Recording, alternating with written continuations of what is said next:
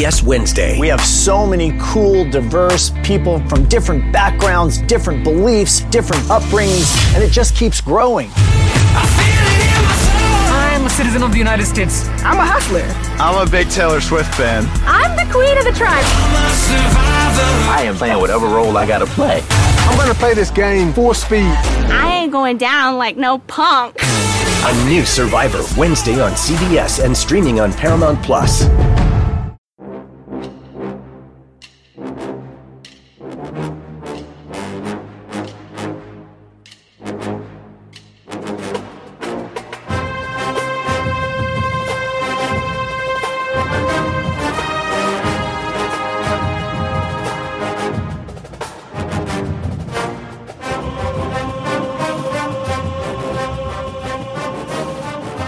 Good morning, Bucknutters. It is Thursday, December 2nd, 2021. I am Jim Rubin. This is the Bucknuts Morning 5 and Change.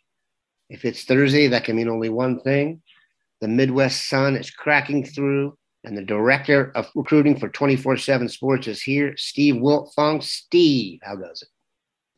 Good morning, Daniel. Going well. Just trying to keep up with everything going on these streets. The recruiting scene is hot and heavy, and Ohio State can attest to that. Yesterday, Ohio State celebrated the first day of December with a commitment from quarterback Devin Brown.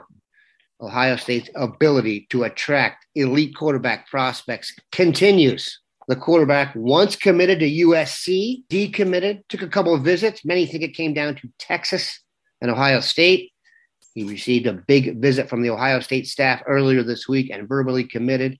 You can check out tons of coverage on the site now, including Mark Porter's commitment evaluation with an exclusive video breakdown. Steve, please put in context what it means for Ohio State to attract Devin Brown. Well, they have another mega talent that they add to the most important position in college football, that quarterback room, a guy that can lead you to a championship. He's got all the traits and talent to be a guy that can be a championship level quarterback for Ohio State. Obviously, Ohio State's recruited the position at a high level. They have 5-star C.J. Stroud under center right now. They have 5-stars Kyle McCord and Quinn Ewers looking to unseat C.J. Stroud or battle amongst each other for QB2 going into spring football. And now you have Devin coming in there who has the talent and the ability to, at the very least, push that room. And we'll see where the chips fall for him as well. He's a guy that got a chance to throw next to Quinn Ewers at the Elite 11 finals this summer. And in that setting, he was better.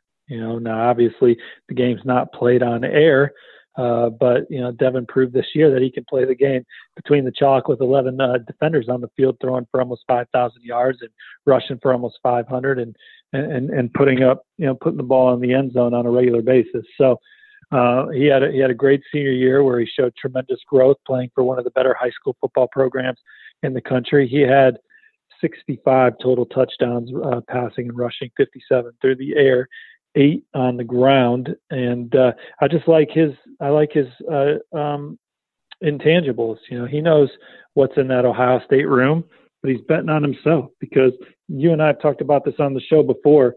Ohio State, if you're the starting quarterback in Columbus, there's a good chance that you're going to be a first-round draft pick. Now, the climb up the mountain's not always the easiest because you're competing with some talented folks, but he's betting on himself. He's betting on, eventually being QB1 at Ohio State and achieving everything he hopes to, which is to win big on the college level, get a good education, and then hear his name called high in the NFL draft.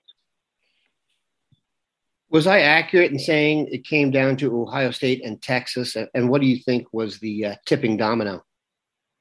Well, I think the official visit to Ohio State thrusted the Buckeyes in the pole position. They were trending from the day Corey Dennis went out there to Utah to see him practice, and they fell in love, and Ohio State put the full court press on from there, and the relationship was as strong and as natural as anything that it was as strong and as natural as the one that he had with Coach Harrell at USC. And when he was committed to the Trojans, I just think it was about getting out to Columbus and seeing if that atmosphere and that campus and everything, was what everyone said it was, and if it felt good for him. So he goes out there, takes an official visit.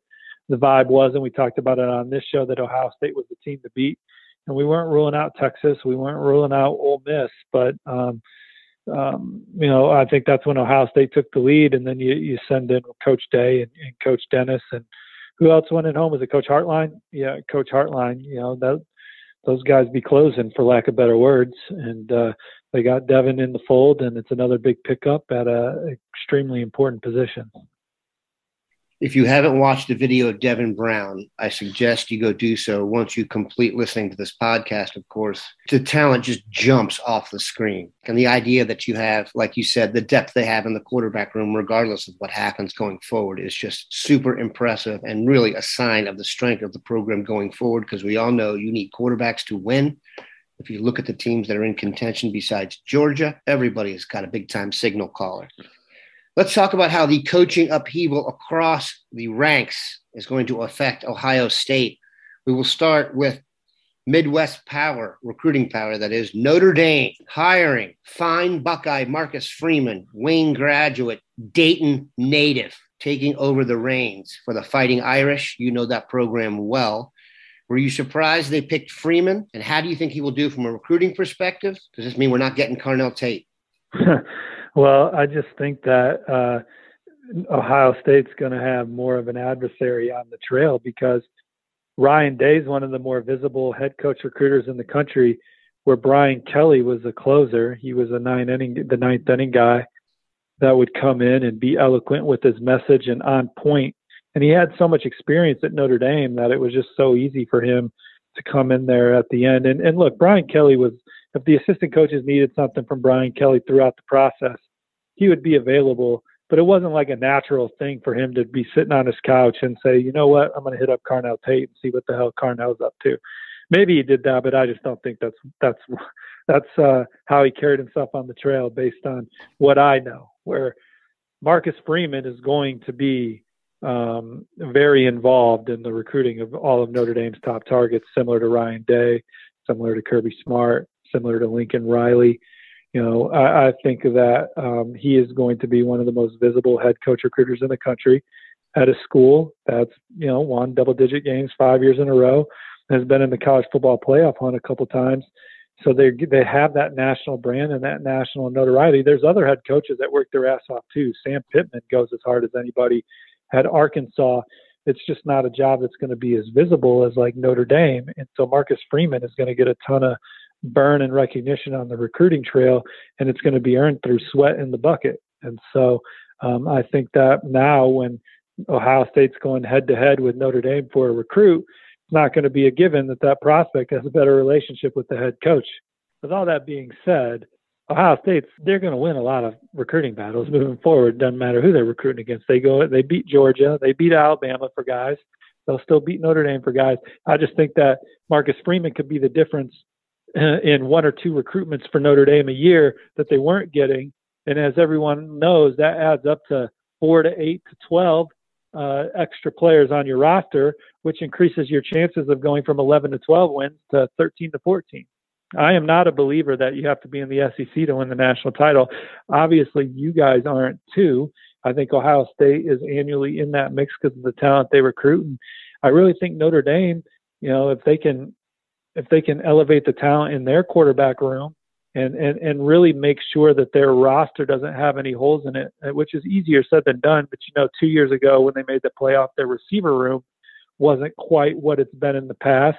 But if you throw in like a Will Fuller and a Chase Claypool and a Inquinemius St. Brown or a Miles Boykin, all guys that are having good NFL careers, they've proven they can get receivers. They just didn't have them 2 years playoffs when they really could have used them. And, so I just think Marcus Freeman gives them a chance to make sure their roster is consistent year in and year out, because he's going to help them win a couple extra recruiting battles a year.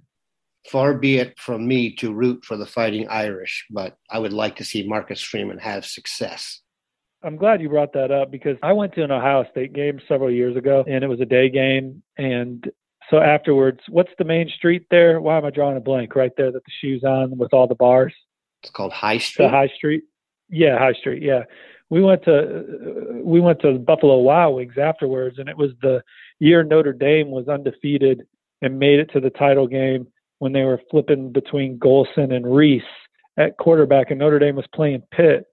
And everyone in that bar wearing Buckeyes gear was also rooting for Notre Dame. So I think that only the diehard fans, because of the recruiting rivalries, hate each other. But I think like if the average Midwest football fan, if you grow up in the Midwest, you kind of like them all. You like Michigan. You have your favorite, but you don't hate Ohio State and you don't hate Michigan. I actually think that's true. But if you're a diehard and you follow recruiting, you despise the regional recruiting rivals. And then obviously, I think Ohio State hates Michigan and Michigan hates Ohio State. That goes without being said. But Notre Dame, I think they're kind of Switzerland amongst the Midwest schools if you're just the average fan. And I think that the average Notre Dame fan, he doesn't care much. He's not rooting against Ohio State or Michigan. Notre Dame is such a national brand. I mean, you can go to any town across this country and there's going to be at least a pocket of Notre Dame fans in there. I think one of the reasons Ohio State, the relationship for what it's worth, hasn't been as acrimonious recently is I don't think Ohio State sees Notre Dame as a legitimate threat. If Marcus Freeman can turn them into a team Ohio State thinks they're going to lose to, or the fans do, I think it's going to get a little worse. But the Dayton-Ohio State vibe with Marcus is strong. Take a quick break, come back, and talk about more coaching carousel rigmarole. Survivor 46 is here, and so is On Fire, the only official Survivor podcast, and we have a twist this season. The winner of Survivor 45, Dee Valladares, will be joining us every week. We're going behind the scenes of the biggest moments, the how and the why things happen, and the strategy and analysis you can only get from someone like me, a Survivor winner. Listen to On Fire, the official Survivor podcast, wherever you get your podcast. All right, we are back. Lincoln Riley went from Oklahoma to USC, and in so doing, interrupted some recruitments here. The Branch brothers, Zion, Zachariah from Bishop Gorman in Las Vegas. Crystal balls were rolling towards Columbus for both. The coaching change kicked in at USC, and those balls ricocheted somewhere in the Mississippi and bounced back towards California. Can you bring us the latest on Zion Branch and his brother Zachariah Branch now that Lincoln Riley has taken over at SC? Yeah, talking to a couple sources yesterday and then sharing some information with my colleagues out west, Blair Angulo and Greg Biggins. We like the way it's now trending for USC for Zion Branch, away from a longtime leader or perceived leader, Ohio State. And with that, back in the summer or the spring or whatever, their father, Coach Branch, the track coach at Bishop Gorman, he had said that the brothers had come to, talked about it and that they wanted to play together in college. And so, Coach Riley's track record at the wideout position, we just flipped our picks to USC for Zachariah at the same time. But then afterwards, I heard from a source that said, hey, maybe they don't play together in college. And Ohio State's still very much in the thick of it for Zachariah. We'll see. And hell, they could still get Zion. I mean, just because of crystal ball predictions in doesn't mean there's finality to it. He's going to visit USC. What if that visit sucks? He's going to go out there next weekend. And what if it's not a great experience for whatever reason? And he just sits back and says, I felt more comfortable at Ohio State the whole time. I'm going to be a Buckeye. We just think it's trending towards USC for Zion. And then that pick for Zachariah came in too. But maybe it was a jump the gun. Maybe we needed to dot some more I's and cross some more T's before making that prediction. I mean, he put a top 4 out yesterday, which included Alabama and as well, USC, Ohio State. I'm drawing a blank on the 4th one off the top of my head. But, I think Ohio State is in great position, and Lincoln Riley's track record in offense and then that family's love for the University of Southern California, I think puts them in good position too. So we'll see where it shakes out. But nobody recruiting that young man harder than Brian Hartline. And so his percentage from the field is pretty damn good. I'm confident that Brian Hartline will force Zachariah to make a really tough decision, but I think the ship has sailed on Zion. That's my opinion. I think Bill Kurlick flipped a crystal ball too. I hope we're all wrong. Another huge recruit that may have renewed interest in USC that also had crystal balls flowing towards Ohio State, and he's in California, Rancho Santa Margarita. Defensive tackle Hero Kanu, the German native. I had him penciled in. Do I need to erase it? I haven't heard anything different other than obviously there was some excitement about Lincoln Riley getting the USC job. At one point, Oklahoma was the leader for Hero Kanu. But, a couple weeks ago, I was told that it was pretty darn close to being a done deal for Ohio State. He's still letting USC come in the home, and, we'll see if he locks in a USC official visit. If he gets that in, game on. But the dean, Bill Kurlick, had a story last night, I believe. I'm losing track of the days, where nothing was even locked in yet. So, we'll see. We'll see what happens with that. But Ohio State's obviously pushing hard. Clearly, defensive tackle is a need. Anyone who watched the game is clear on that. If you could quickly finish with the latest on 2 defensive line prospects Ohio State is heavy after, Indiana native Caden Curry and Texas native Omari Abor. Well, Ryan Day's in home. Ryan Day's in God's country. He's in the best city in the world, Indianapolis, today, visiting Caden Curry and his family on the south side of Indianapolis in those suburbs. 2-time state champ, Caden Curry. And I really like where the Buckeyes stand. I know Tom Allen's trying to get an in-home. Alabama will be up next week after they play in the SEC championship. So, I like the Buckeyes there.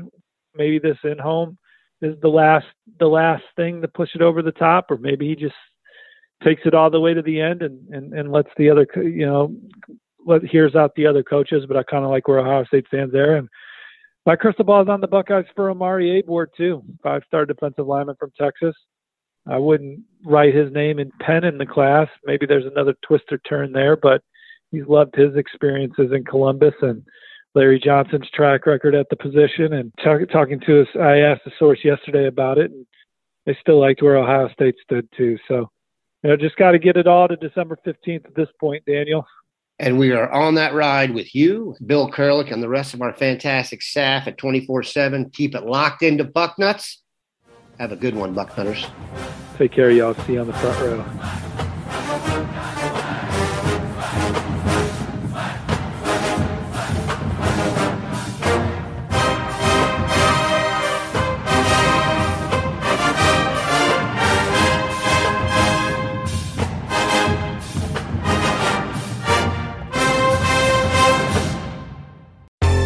Baseball has begun, which means you need to listen to Fantasy Baseball Today in 5, part of the CBS Sports Podcast Network. Join Scott White, Chris Towers, and me, Frank Samfel, every Monday through Saturday as we deliver all of your fantasy baseball needs in just 5 minutes. We'll break down the biggest performers, news, and prospects who could make an impact this season. Make sure to download and follow on Apple Podcasts, Spotify, the Odyssey app, and everywhere else podcasts are found.